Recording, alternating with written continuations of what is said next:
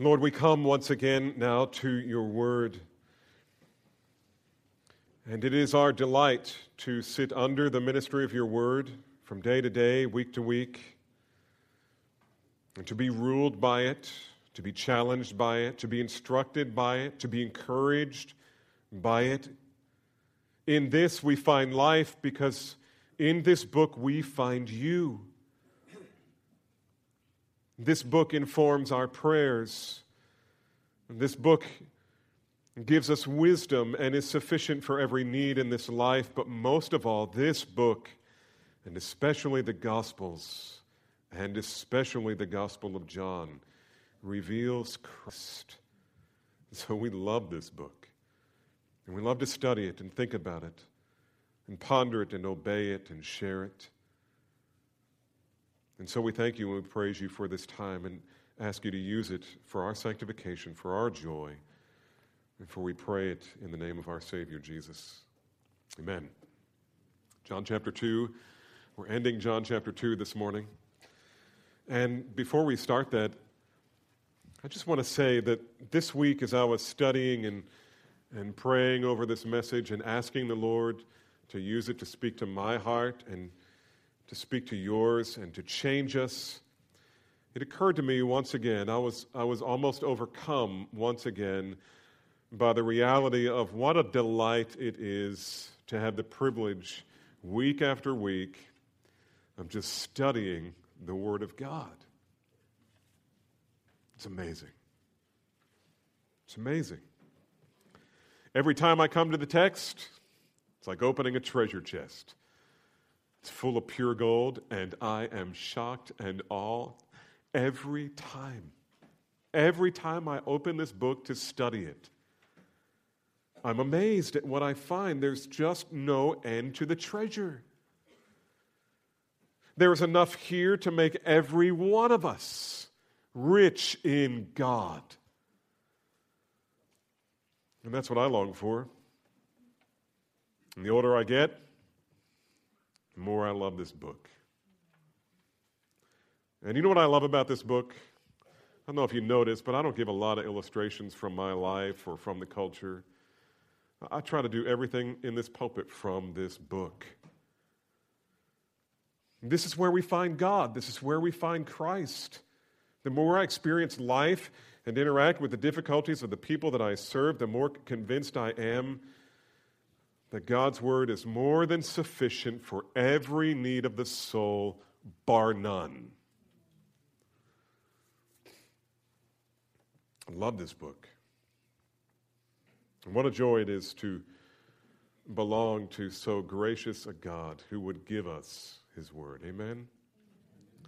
One of the practical issues that regularly arises in my ministry to people, and so many of you will resonate with this because you are so busy in other people's lives for the glory of God and the gospel, is the issue of assurance of salvation.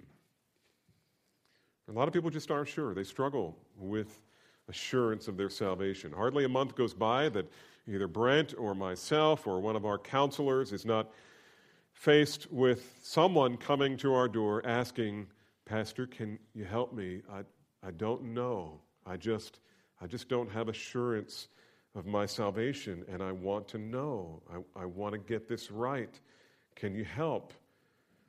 And one of the things I've observed over the years is that some people who lack assurance of their salvation, they really ought to have it. I mean, because they have it. They have the real thing. It's just they haven't been taught well, or they misunderstand, or something has gone wrong in their thinking about salvation and the gospel, and it needs to be cleared up. They should have what they don't have. They should have assurance of salvation. On the other hand, there are other people, and this is the hard one because these people aren't asking the questions. There are people who are rock solid, confident that they are children of God, and yet they have every reason to question that. They have every reason to question it. And too often, they're not questioning. I mean, they're so sure, and yet they're lost. The title of my message this morning, as you probably have already noticed, and I hope chuckled out a little bit, is, Has Jesus Accepted You into His Heart? Now, those of you who know me understand that I intended to be a little provocative with that, because I think there's an issue with presenting the gospel in terms of accepting Jesus into your heart.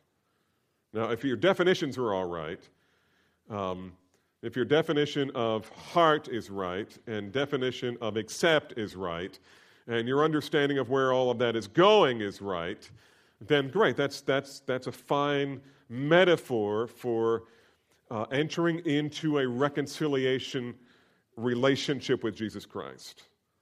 Now, that's fine. But unfortunately, most people we share the gospel with like that don't have any clue, and most people who share the gospel like that don't have any better clue. And the question is not, have I accepted Jesus? The question ultimately is this: has Jesus accepted me? Now, let me just make this real clear. You already understand this. You may just not know it. And then after I make it clear, the sermon will probably be superfluous, but we'll go with it anyway.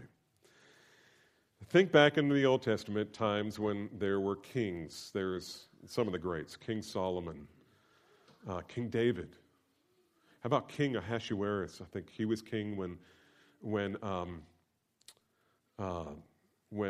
not Ruth, but Esther comes before the king. Can you imagine walking into the throne room of David or Solomon or Ahasuerus and saying, King, I've been thinking, been mulling this over, giving it a lot of prayer, and I just want you to know, I accept you. I accept you. I've decided I like you, and it's okay for you to pursue a relationship with me. Esther, before she walked in, she said, if I perish, I perish. Oh God, she had all these people fasting for her, right? Oh God, I hope that He extends the scepter to me, or I'm in big trouble. You just don't waltz in to the throne room of a king and declare that you accept them. Now, there is a sense in which we do accept Jesus as our king, in the sense that we acknowledge that He is that, and we place ourselves under His rule. But really the question is still not, do I accept Him? But does He accept me? So, I think that's what this text is about. I think that's what this next text is about. And I'm going to show you why that's what this text is about. But first we're going to stand and read it together. Let's stand out of reverence for the Word of God. John chapter 2, verses 23 through 25. John chapter 2, verses 23 through 25. Now, when He, that's Jesus, was in Jerusalem at the Passover during the feast, many believed in His name, observing His signs which He had done. But Jesus, on His part, was not entrusting Himself to them, for He knew all men, and because He did not need anyone to testify concerning man, for He Himself knew what was in man. May the Lord add His blessing to the reading of His word. You can be seated. Now, you don't have to be an expert in exegesis to kind of derive from this text, even with a cursory reading, that Jesus was not terribly impressed with the faith of the people who were saying that they believed in Him. Does that shock you?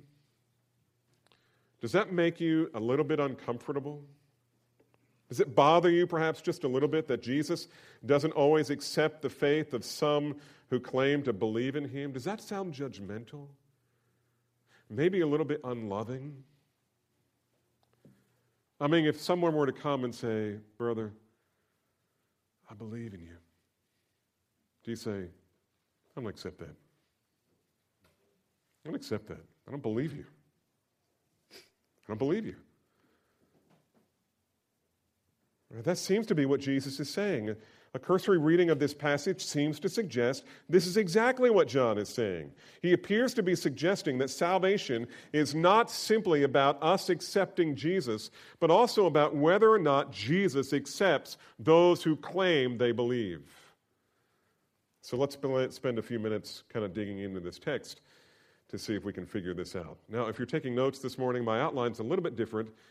Only 2 points, and the reason it's different is because each of these points is put in the form of a question.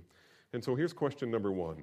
Did these people believe in Jesus? Did they believe in Jesus? Now let's remember the context here. Jesus has just come to Jerusalem. You remember the preceding context. He's coming in to cleanse the temple. He's there a couple of days, perhaps before Passover.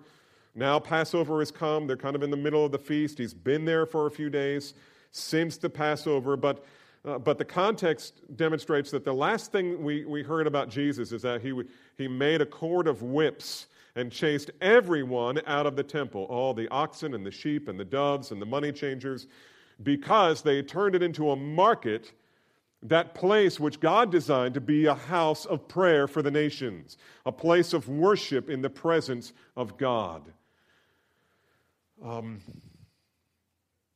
The important thing here, when we think about that event, is to ask ourselves this question. How did the people who saw it and heard about it, how did they respond? And we know how the disciples responded, group number 1. The disciples responded by concluding, wow, remember Psalm 69? This has got to be a fulfillment of that. Because the Messiah would say, zeal for your house has eaten me up, has consumed me. And that's what they just saw. And they said, boy, we believed he was the Messiah even before now, but if there's any doubt, he's the Messiah. They responded in faith. Then there's a second group. The second group was made up of the Pharisees, the Sanhedrin, the scribes, who came to Jesus afterwards, and unlike the disciples who exercised faith in him as Messiah, they were just flaming mad. Angry unbelief. Jesus was kind of moving in on their authority. They were undercutting their lordship, their leadership over the people, their usury of the people. And now John introduces to us a third group. And the disciples, we had this small group, only 5 disciples so far. And then we have maybe a larger group, we don't know, but at least a group representing the Sanhedrin, that would be 70. And then we have this other category of people. Now, there was in Jerusalem he was in Jerusalem at the Passover during the feast, and many what?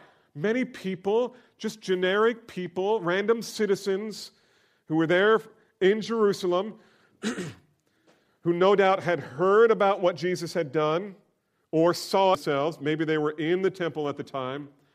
No doubt they heard through the grapevine about him turning water into wine. And they're trying to come up with a decision about him. And John says, he explains, many believed in his name because of the miraculous signs he was performing. They saw the miraculous signs, and they believed in his name. The question is, once again, did the people believe in Jesus? And clearly the answer is yes. They believed in Jesus. In fact, John very decisively says this, they believed in his name. Now, that sounds even more specific. You know, if someone were to come to you and you were to say, hey, are you a Christian? And they were to say, oh, I believe, you would go, okay, maybe I need to ask some more questions. But if they looked at you and they say, are you kidding? I believe in his name. You might think to yourself, wow, I'm not sure exactly what they meant by that, but that sounds like an informed response. It sounds like there's some depth there, some substance there, some meaning there. They've thought about this. They believed in his name. And aside from that, watch this. Go back 1 chapter. I neglected to tell the first service this, but if you're any student of John, if you like to study the book of John or are studying it along with me, then you'll notice what he says in 9 through 13. We'll just camp out on verse 12. But remember, the true light comes into the world, and his own did not receive him. He came to his own, verse 11. Those who were his own did not receive him, verse 12. But as many as received him, to them he gave the right to become children of God, even to those who what? Believe in his name. Well, that sounds convincing. They believed in his name. They believed in his name.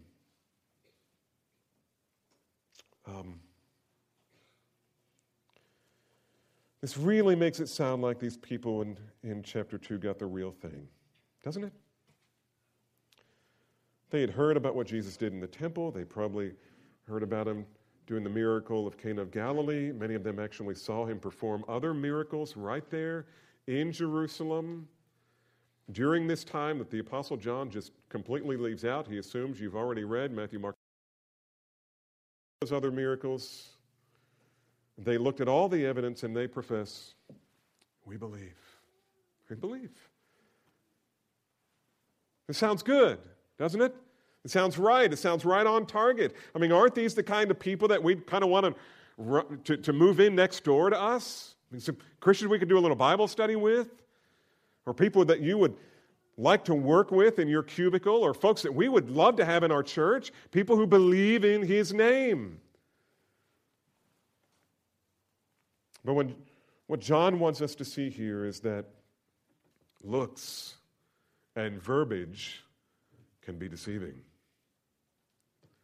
Remember what the Lord said, that is the Lord Jehovah, God. You remember what God said to the prophet Samuel back in the day when he was looking for Israel's first king?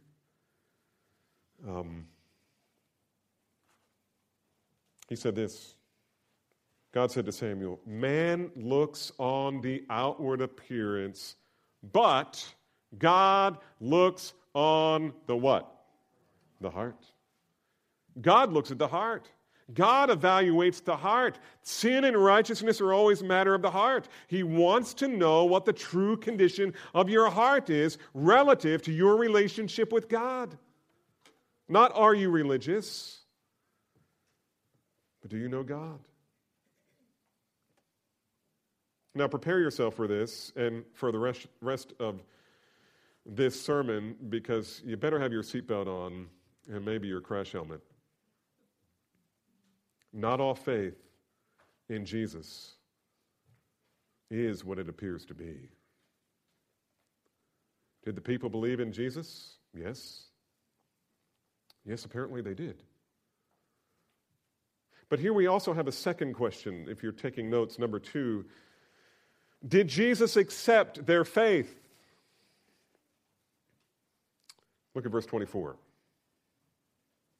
But Jesus, for his part, was not entrusting himself to them, for he knew all men. The word but here, at the beginning of verse 24, is an adversative. And John's goal is to establish a stark contrast between the profession of the people and the opposite, Jesus' X-ray examination of their hearts. He knows what's in their hearts. In fact, that's John's main point here. John's main point is that Jesus is omniscient. Jesus knows your heart infinitely better than you know your heart. If you can use the word infinite relative to a finite human heart. His point is this. Look at the rest of this.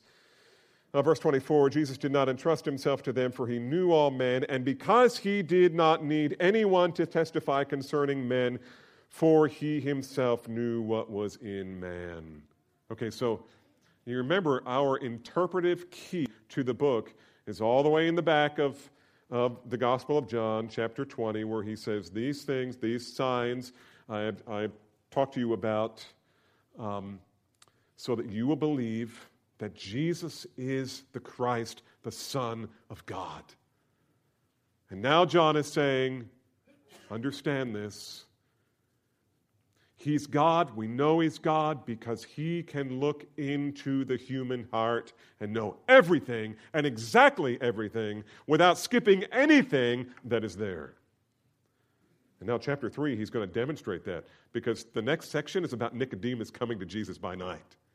And He lays out the whole question about salvation, and Jesus goes right for his heart. He knows. He knows.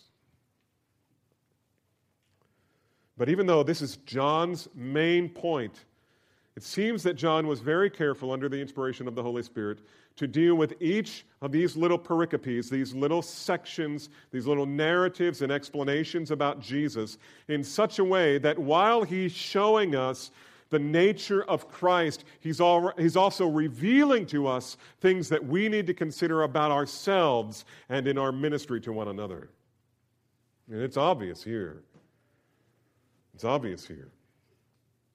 Jesus has this, what I call, X-ray vision into your heart. He's God. He's omniscient. He knows everything that can be known, and everything that it exists, has existed, or will exist in the mind of God is knowable.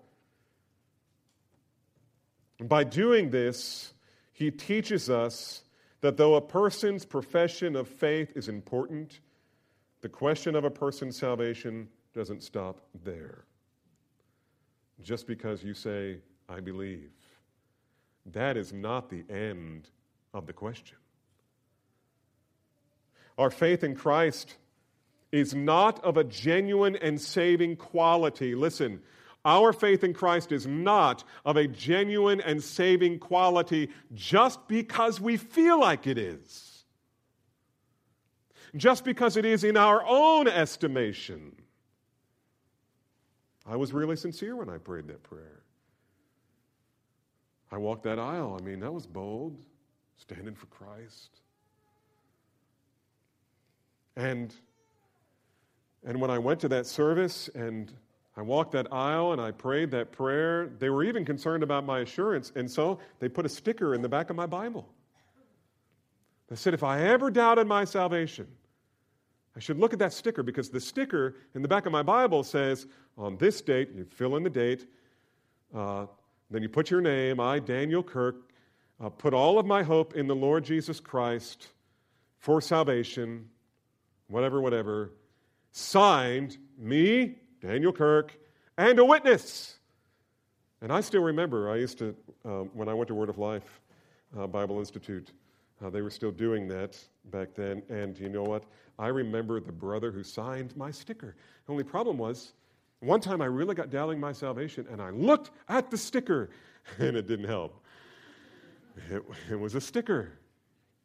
And then it occurred to me later in life, wow, would God say that? Would God say, if you ever doubt your salvation, look unto the sticker, and you will have full assurance? Beloved, that's not biblical. And maybe worse, the most important question is not, what do I think about my faith in Jesus? The most important question is, what does Jesus think about my faith in Jesus? Now, it's not quite as obvious in the English as it is in the Greek, but in the original language here, in verses 23 and 24, there's a very definite and intentional play on words. You don't have to know Greek, but if you have some Greek tools, you can discern this thing if you're a pretty serious Bible student. And here's the play on words. I want you to notice in verse 23, John says about the people that many of them believed. Now look at verse 24. Verse 24, but Jesus on his part was not, next word, entrusting. Believed in trusting. Believed in trusting. They sound like the same word? No, not in English, but in Greek. The word pistos. It's used for believe, and it's used for entrust. It just has a different ending. It's the same root word. And what John is telling us here is that while, in some sense, the people believed in Jesus, Jesus did not believe in them. He had no faith in their faith. That's interesting. That should make us sit up and take notice.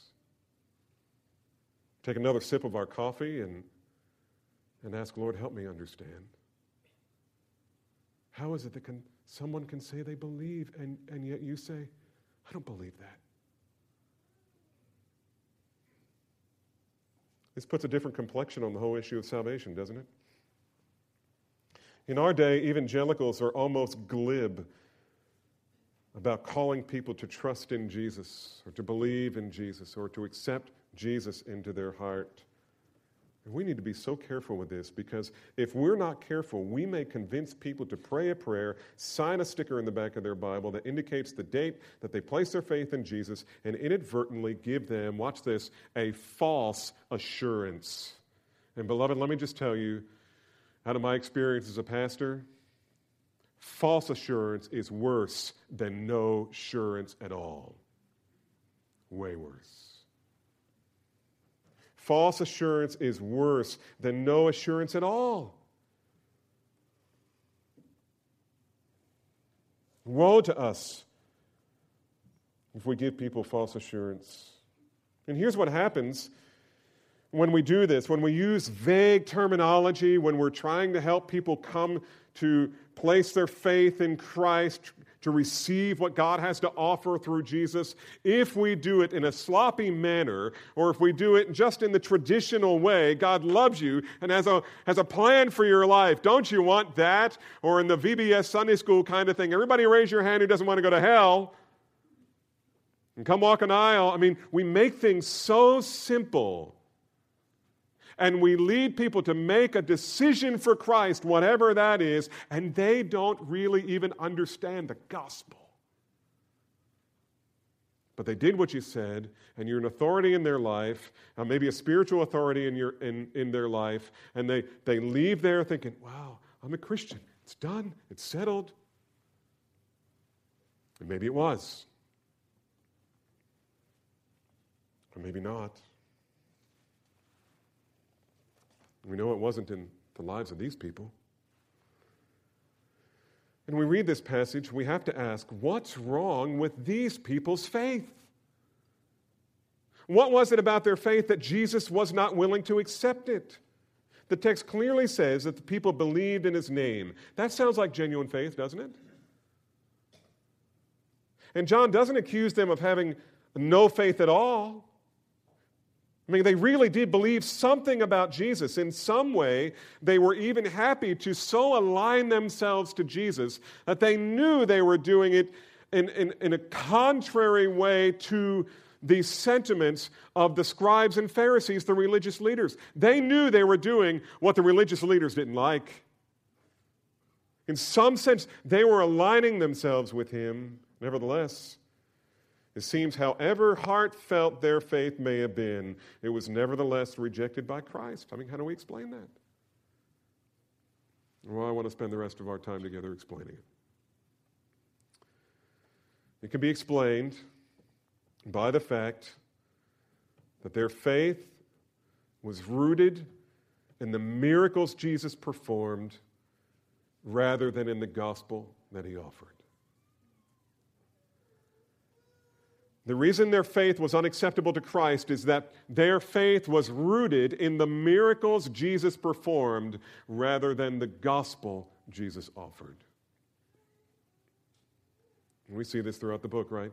Jesus again and again saying, look, you're following me not because you believe I'm the Christ, but because I fed you bread. You want my bread. You want the miracles. You want me to heal the sick. You want me to give sight to the blind and the lame to walk. You want me to raise the dead. And he did that twice, at least. You want me to conquer Rome. You want me to rescue you. You want me to set up my kingdom here and rule over all of your enemies and chase them all away so we can be one big happy family. That's not why I came. And it's not why I'm doing these miracles.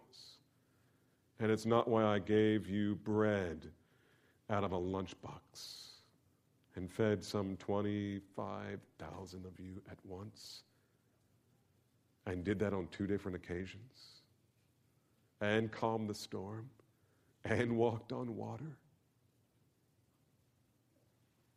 The reason I did these things, Jesus is saying, is to reveal who I am, so that you will receive what I am offering to you, namely the Messiah.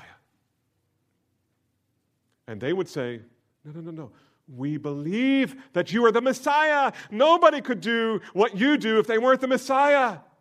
And Jesus would say, no, you don't believe that. Because if you believe that, you would obey me. Here's the thing. When Jesus was fighting uphill all the way from the time he started his ministry, came out of the water at his baptism, to the time he died on the cross, he was fighting uphill all the way to the cross to communicate to people, I have not come as a cosmic vending machine just to give you the things that you want. And I didn't come simply to tell you the things that you want to hear. I am God. I am Lord. And I am the most gracious, merciful Lord you can ever imagine. In fact, God is so infinitely gracious to his sinning people that we cannot even imagine it. We would have never thought of it if we hadn't seen it in God's Word. But make no doubt about it, I came to be your Lord. I came to rule your life because you can't do it on your own. You're like sheep without a shepherd, and I am the good shepherd. And I lay down my life for the sheep. And I love you, but I love you enough to be your Lord. And this is a really important concept for us to get, beloved. There is a kind of faith that resides in the understanding only. It is a faith that gladly assents to the truth that Jesus is Messiah, that he is God or the Son of God, and even that he is God in himself. But many times that faith is focused exclusively on what Jesus can do for us. Its focus is on what can we get out of him, and that was the case here. But these people never really considered the fact that Jesus came to be their Lord, their Master, the provider of the once-for-all perfect sacrifice for their sins. Now, granted, not even the disciples got the latter half of that until after the resurrection. He kept saying, I'm going to the cross, and he kept explaining why, but they couldn't understand it because their paradigm for the Messiah was different. Nevertheless, the thing that made the disciples different than these people was they kept ranking themselves under him. You're the Master. You're the Lord. It's because you said that we're going to throw our nets on the other side of the boat. It's because you said. Seems foolish to us. It's because you said. They understood what it was like to have a Messiah. They understood that the king had come to rule, not just to give presents. The rest of the people, they just wanted what they could get out of him. And maybe they didn't know that, but they sure demonstrated it by the way they responded to him. All they wanted was what they could get from him. And here's what Jesus is saying all the way through the gospel. You want me to come as a celestial Santa Claus.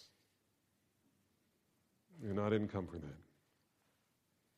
And the reason I'm doing all of these miracles is to show two things. I am your Lord, and I am your Lamb. I've come to rule you, and I have come to rescue you. If you don't want to be mastered by me, then you are none of mine. And if you will not come to me for forgiveness and reconciliation with God, then you are none of mine. And you can't have one without the other. You can't just have the salvation without the lordship. I am Lord. Accept it or reject it. And this is the story of John.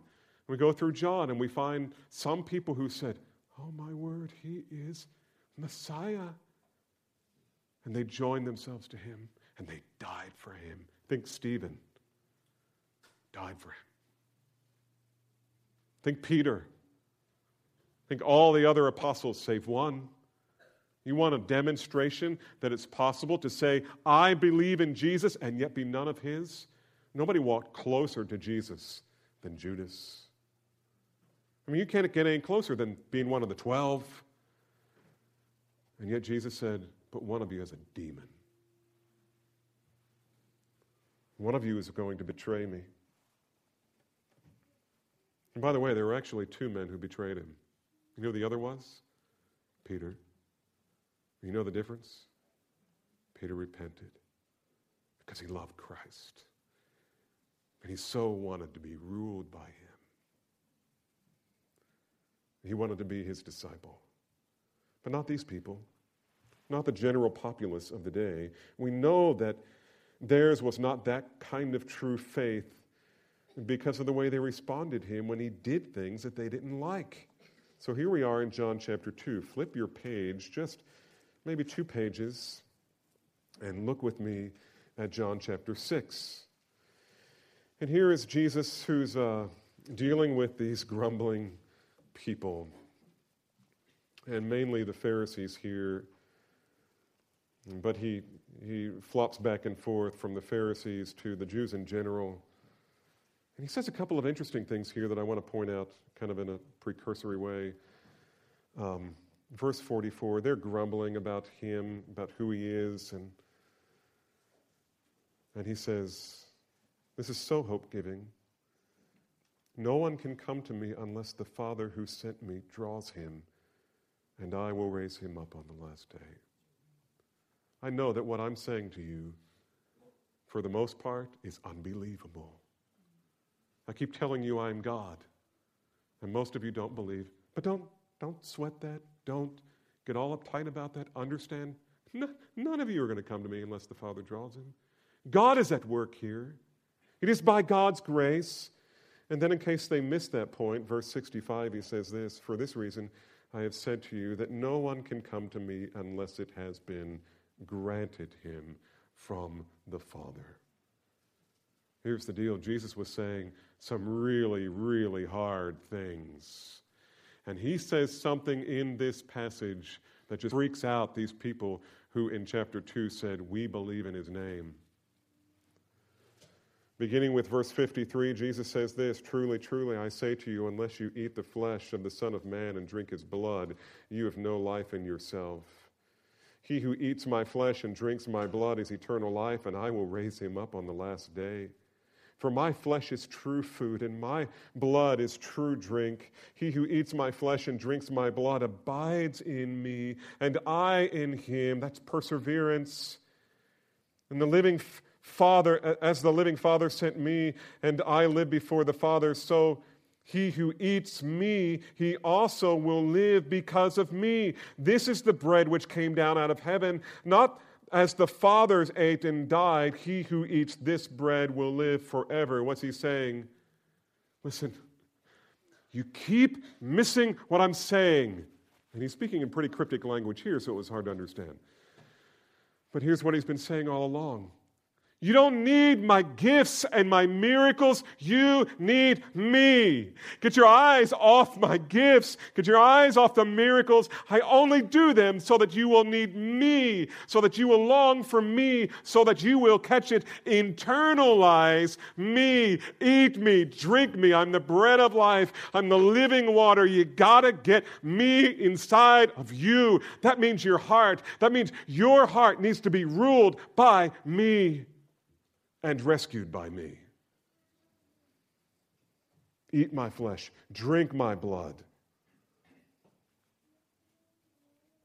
Verse 60, there were many of his, what's the next word? Say it. Disciples. Who are they? People who said, we believe in his name.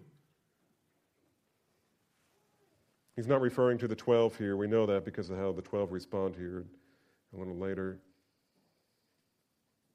Therefore, many of his disciples, when they heard this, they heard him say, eat my flesh and drink my blood. This is a difficult statement. Who can listen to it? In other words, you're telling us things we don't want to hear. We're done with you. We're done with you. You're not going to set up your throne. You're not going to chase the Romans away. You're going to say weird stuff like this. We're not going to let you rule us. We're done with you. You will not be our Lord. We're done with you. Verse 66. As a result of this, many of his disciples withdrew and were not walking with him anymore. You know what that is? That's hypocrisy. That is apostasy. Thank you. Sometimes I need help up here. That's apostasy. It's a turning away. It's saying, I once believed, I don't believe anymore. Oh, so many warnings about that in Scripture.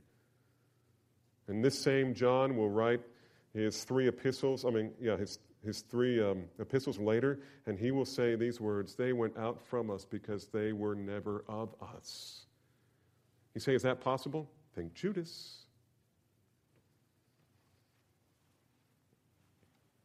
This point, beloved, is nowhere more clearly stated than in Matthew 7:21 through 23. Not everyone who says they believe in Jesus actually has a faith that is acceptable to him. Turn to Matthew 7. Matthew chapter 7. Try to keep up with me now. I want you to look at these texts. Verses 21 through 23. Here's Jesus speaking. We know that because the letters are red. Now, not everyone who says to me, Lord, Lord, will enter the kingdom of heaven, but he who, what's the next phrase? Does the will of my Father. You see lordship here? Who does the will of my Father who is in heaven will enter. Verse 22, many will say to me on that day, Lord, Lord, did we not prophesy in your name, and in your name cast out demons, and in your name perform many miracles? And I will declare to them, I never knew you. In your name. We believed in your name. We did miracles in your name. And so their estimation was, Jesus is our Messiah.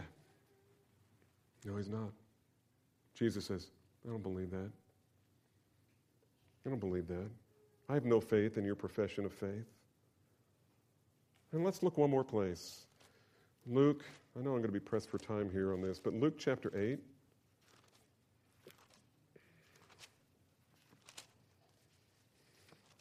Let's actually go back to chapter 6 first and look at verse 46. And then we'll come back to 8. Luke 6:46. How about this? I just want you to see this as a motif of Jesus all the way through his Gospels. Why do you call me Lord, Lord, and do not do what I say?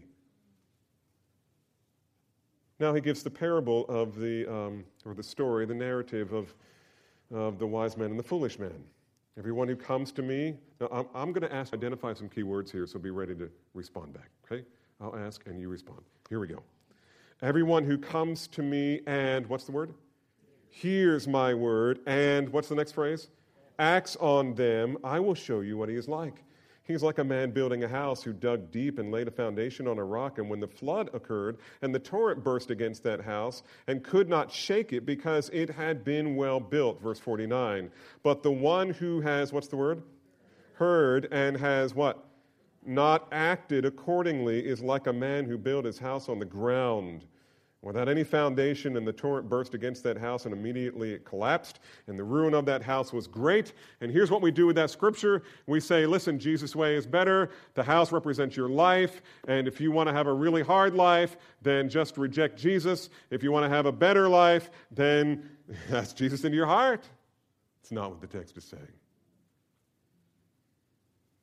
Let me put it in a little different terms. What are the similarities between these two men? Both of them built a house. Yeah, it's their life. Both built a house. Both experienced a storm. Can I tell you something about that storm? This is not just trials and difficulties in this life. This is the judgment of God. One day your life is going to be thrown into the fire. And the question is, how's your life going to hold up then? When you get to hear Jesus' real opinion about your faith and your life. What are the differences between these two men? One built his house on a rock. He sunk his anchors deep. Those piers, like we do in Texas, because the ground shifts and our foundations crack up, they put these piers deep into the ground until they hit solid rock. But the foolish man built his house on the ground. Now, according to Jesus, what's the definition of that foundation or those piers that dig down deep into solid rock? You know what it is? It's obedience. Watch what he says. Everyone who comes to me and hears my words, verse 47, and acts on them, verse 49. But the one who has heard and has not acted according is like a man who built his house on the ground without a foundation. And judgment happens. And the Lord is going to say, why did you call me Lord, Lord? And you did not obey. You throw your house into the storm of God's fire. Jesus was so concerned about this. He was so concerned that the people that he was speaking to would hear what he's saying. I'm not here to be your celestial butler that you call and say, I need bread, I need more wine. Can somebody come clean the floor? I need more gas for my car, Lord. Give me a better house. I have a problem, fix it. I'm sick, make me well. He can do all of that and not even belong to him. All of it. And so Jesus repeatedly is saying, listen to me. Try to understand what I'm saying here. I've not come as a great gift giver. I've come to do these miraculous signs to show you who I am. I am Messiah. I am your Lord. And I am your Lamb. And so in chapter 8, we pick up this theme again. You see the parable of the seed. Verse 11, now the parable of the seed is this. The seed is the word of God. Okay, that's pretty clear. In other words, the words that Jesus spoke, or the Old Testament and the words that Jesus spoke, the word of God. Those beside the road, and those are those who have what's the next word? Heard. Then the devil comes and takes away the word from their heart so that they will not believe and be saved. Verse 13. Those on the rocky soil are those who, when they, what's the word? Come on, say it now. Hear, receive the word with joy. And these having no firm root. And they believe for a little while, and in time of temptation, they fall away. Sound like the crowd we're talking about? Verse 14, the seed which fell among the thorns, these are the ones who have, what's the word? Heard, and as they go on their way, they are choked with worries and riches and pleasures of this life. Sound like America? And bring no fruit to maturity. But the seed in the good soil, these are the ones who have, what's the word? Heard the word in an honest and good heart and hold it fast. They persevere like the disciples who, after Jesus died, they said, oh no, but we trust him. And then he left them again. Oh no, what do we do now? What do we do now? But we will obey him. They hold it fast and bear fruit with perseverance. You see what he's saying? It's not just good enough for you to hear. It's not just good enough for you to hear and say, I believe that. I believe it. Jesus might still be saying, I don't believe you. I don't accept that faith. But here's another parable, the parable of the lamp, verse 16. Now no one, after lighting a lamp, covers it over with a container or puts it under a bed, but he puts it on a lampstand so that those who come in may see the light. For nothing is hidden that will not become evident, nor anything secret that will not be known and come to light. In other words, listen, I can see you. I can see what's in your heart for real. So, verse 18, is this not a sobering statement? So take care how you listen. You realize there's a right way to listen and a wrong way to listen? The wrong way to listen is saying, okay, I believe that. Well, I don't know, I think he's off on that point just a little bit. Maybe I can talk to him after the service and give him a tape by John MacArthur and he'll get that fixed. None of you have done that for me. Thank you for that. Here's the right way. You hear the word of God and you say, oh God, help me submit to anything you're trying to say to me right now. You are Lord, and I'm your slave, and I love to be your slave. There's nothing that gives me more delight than to be your slave, but I know, prone to wander, Lord, I feel it. I feel it. I don't want to live like that. I don't want to be in rebellion against you. I don't want to join your enemies, even for a moment. You are my Lord. And when that person blows it, you know what they also say? They say, oh God, I've blown it. I confess to you what I did. I acted like your rebel, like your enemy. I was Peter. I was Judas. But you're not only my Lord, you're my Lamb.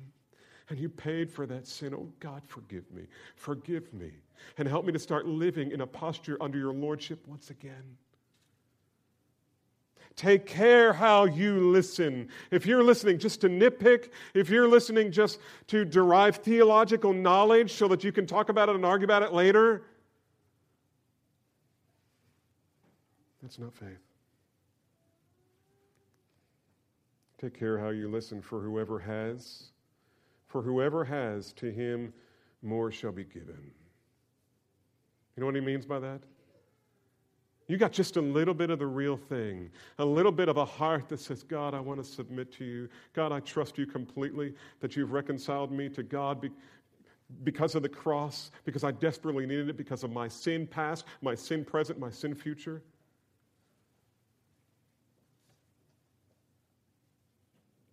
Whoever has even a little bit of that, you know what God promises here? I'm going to give you more. I'm going to give you more. But whoever does not have. You say, is that the kind of people he's talking about? Yep. How do I know? Because look at the next phrase. Even what he thinks he has will be taken away from him. It's sobering, isn't it? But we're not done yet. Look at verse 19. And his mother and his brothers came to him, and they were unable to get in to him because of the crowd. And it was reported to him, your mother and your brothers are standing outside, wishing to see you. But he answered and said to them this, my mother and my brother are these who hear the word of God and what? Do it. And you see this all the way through John. You see this all the way through the Gospels. I came for two reasons, to be your Lord and to be your Lamb. I came to rule your heart and to reconcile you with God. If you don't want to be ruled or reconciled, then I have nothing for you. And the reason I do the miracles is to show you that I am. This is sobering stuff, isn't it? Although they claim to be believers, they claim to believe, Jesus knew that mere intellectual assent proves nothing. James chapter 2 reveals that even the demons have that kind of faith, except that it causes them to tremble. J.D. Greer wrote a book. It's a fairly new book, and I'd encourage you to get it. It's called Stop Asking Jesus Into Your Heart. I was a little offended by the title, and I started reading it, and I thought, wow. I think especially all of you who are doing personal ministry of any sort, and that should be all of you, should get a copy. J.D. Greer explains this. Salvation is not a prayer that you pray in a one-time ceremony and then move on. Rather, salvation is watch this, a posture of repentance and faith that you begin in a moment and maintain for a lifetime. You know what salvation is? Salvation is, at first, you live your life, I am Lord, everyone else is in my kingdom, I want them to do what I want to do, and if they don't do it, I get mad. I even want God, you give me the things that I want. If I don't get them, I'm done with you. When salvation truly comes, you know what it sounds like? It sounds like this. Lord, half of my possessions I will give to the poor, and if I've defrauded anybody, 4 times as much I will pay them back. God, you are Lord. Jesus, you are Lord. You are Lord. You are Lord. And all I want to do is live for you. I just want to live for you. God, will you accept me? Would you make me one of your disciples? I'm unworthy. But I believe that you are my Lord, and you are my Lamb. And I have no other hope.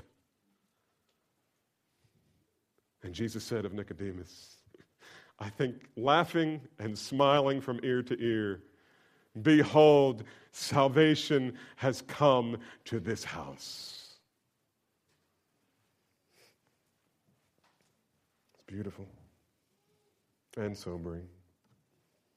And so you see, beloved, that the faith Jesus accepts is a faith of one who relishes the fact that they are a slave of Christ and that Christ is their Lord. It's a faith that clings to the sacrificial work of Christ on the cross as the Lamb of God, as his only hope. And because it is a faith that rests not on what Jesus can do for you, but on who Jesus is for you, it is a faith that Jesus accepts.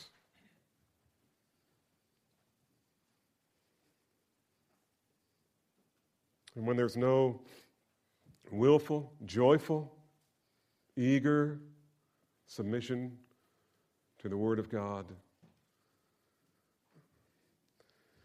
when someone's life is just full of rebellion against God's Word, and they're claiming they're a Christian. Are you in John chapter 3 again? John chapter 2? Flip over there, back to kind of our context, extend it a little bit. Look at the end of chapter 3. Here's John's explanation. Verse 36. He who believes in the Son has eternal life, but he who does not obey the Son will not see life, but the wrath of God abides on him. He specifically says Son here, Son of the Father. The Father is the Father of the house. This is the firstborn son. He is the one with all authority. That's the issue. That was the issue when Jesus cleared the temple. I have come as your Messiah. I have come to show you I am God. I am the Son of God. And the Pharisees kept getting it because they kept trying to stone him. But they rejected his message, the gospel. But not everybody rejected his message. Not everybody rejected his message. I want you to turn to one more place, still in the book of John, last chapter, last narrative before the end of the book, or at least before John's pronounced end. And then, like so many preachers do, like me, you get to the end, you land the plane, you finish the sermon, and then you get back up to the pulpit and add one more chapter. John does that, but here's his first ending of the flight. Here in John chapter 20. Okay, so let's think about context again. Whole book, Jesus saying, I've come to be your God. I've come to be your Lord. And all the way through the book, you have people saying, that's crazy. Others were saying, they started out saying, look at the miracles he's done. He must be the Messiah. Oh, but he's not giving us what we want. We're done with him too.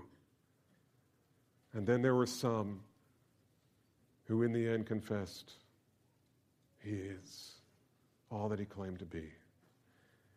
And you know who one of them was? Thomas. Doubting Thomas.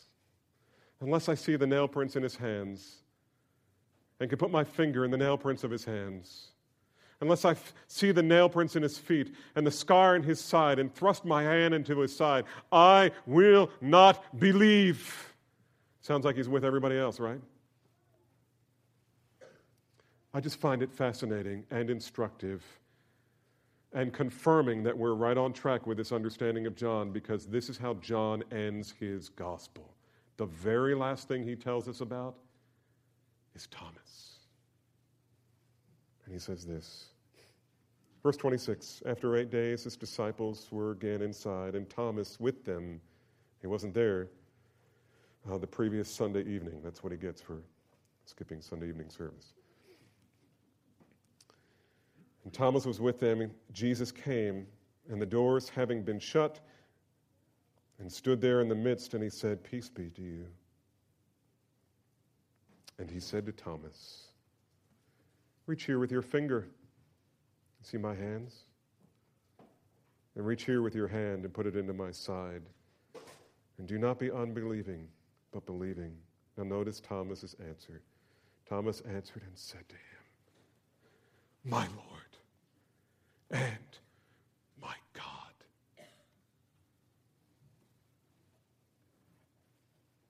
That's the end of the book. That's the end of the message. This is where it was leading all along. We know that because the next thing John says is, therefore many other signs Jesus performed in the presence of the disciples and are not written in this book, but these have been written so that you may believe that Jesus is the Christ, the Son of God, and that believing you may have life in his name. So here's the gospel. Will you trust Christ to be your Lord and your Lamb? Will you trust Christ to rule your life? Will you surrender your rulership of your own heart and your life to the joy of being ruled by Christ through his word? And will you trust him to be your once-for-all perfect sacrifice, the Lamb of God who came to take away the sin of the world? Will you trust him to redeem you and reconcile you with God by his blood and by his righteousness as your only hope? Will you trust him as your Lord and as your Lamb? That's easy enough to understand, isn't it? And here's what I'm saying with regard to assurance, not insurance. Assurance. And some of you, you know Christ. You belong to him. But you've got this stuff all jumbled in your mind. Did I believe enough? Did I say the right thing? Did I pray the right prayer? Was I sincere enough? Listen, none of that matters. The question is, right now, today, who are you trusting in to be your Lord and to be your Lamb? And if someone like Jesus were to come along and examine your life, would he look at your life and say, here's a true believer indeed. This is one who submits to my word. He's the wise man who built his house upon the rock. He has sunk his roots deeply into the rock of Jesus Christ through obedience, as demonstrated by his obedience. I understand it's all by grace through faith. I get that. I love what John Piper explains in his book, Future Grace. It is a grace that is both free and costly. It is a grace that God puts conditions on, and then He fulfills those conditions. You will not come to Christ unless you believe, but even your faith is a gift. And so I'm saying to you, if you are living in a posture of submission to His lordship and to His role as the sacrificial lamb in your life, then you should have every confidence that you are a child of God, even though you still struggle with sin. That's what 1 John 1 is all about. We have an advocate with the Father. Those who truly belong to Him have an advocate with the Father. He is your lamb. He is your high priest too, and all of that, but that doesn't alliterate very well. He is your Lord, and He is your lamb. If you're living with that posture, in that posture before Him, then you belong to Him. It's not perfection, it's direction. But the other side is true as well. And people who don't ever question their salvation probably really need to. If your hope is based on the fact that you believe Jesus is the Son of God and you prayed a prayer to tell Him so, but you're not living in a posture of repentance and faith, if you tolerate unrepentant sin in your life and hardly ever wonder if God cares about any of that, and by the authority of God's word, I must warn you, beware. Beware. The Lord Jesus knows the true condition of your heart. You will not escape the all-seeing eyes of this glorious Son of God. And though you may believe in Him, He may not believe in you. Yours is likely a faith that He will not accept. If you think you may be in the latter category, then I plead with you to turn from your selfish and shallow faith and turn to Christ in repentance and faith in His lordship and in His role as the Lamb of God over your life.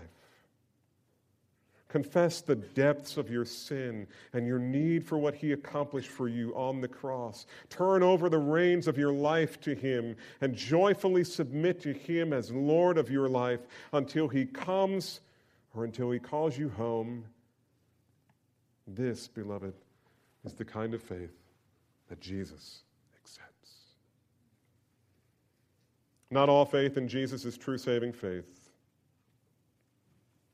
And John Calvin once wrote, "None are true disciples of Christ, but those whom He approves." Let's pray. And Father, we praise You for this warning and for the joy and the hope that it brings those who belong to You. Oh, Father, we all feel the pangs of guilt and shame when we sin. And yet, Lord, our heart's desire is to be ruled by You. We know how much better it is to be ruled by You. Without You, we are like sheep without a shepherd. But You are the shepherd of our souls. You are the good shepherd. You are the great shepherd. And oh, Father, we trust You. And so I pray that You would give confidence. May Your Spirit testify with their spirit right now that they are children of God. On the other hand, Father, I pray for anyone here who is determining right now that perhaps their faith has been somewhat of a sham. Maybe they didn't intend it for that to be the case. They've just been misinformed about the Scriptures. Oh, Father, move in their hearts. Grant them repentance and faith. Help them to turn to Christ and to submit to Him completely, fully, and turn to Him not just today, but every day the rest of their life as their spotless, guiltless, sacrificial lamb. These things we pray in the name of our Savior, Jesus Christ.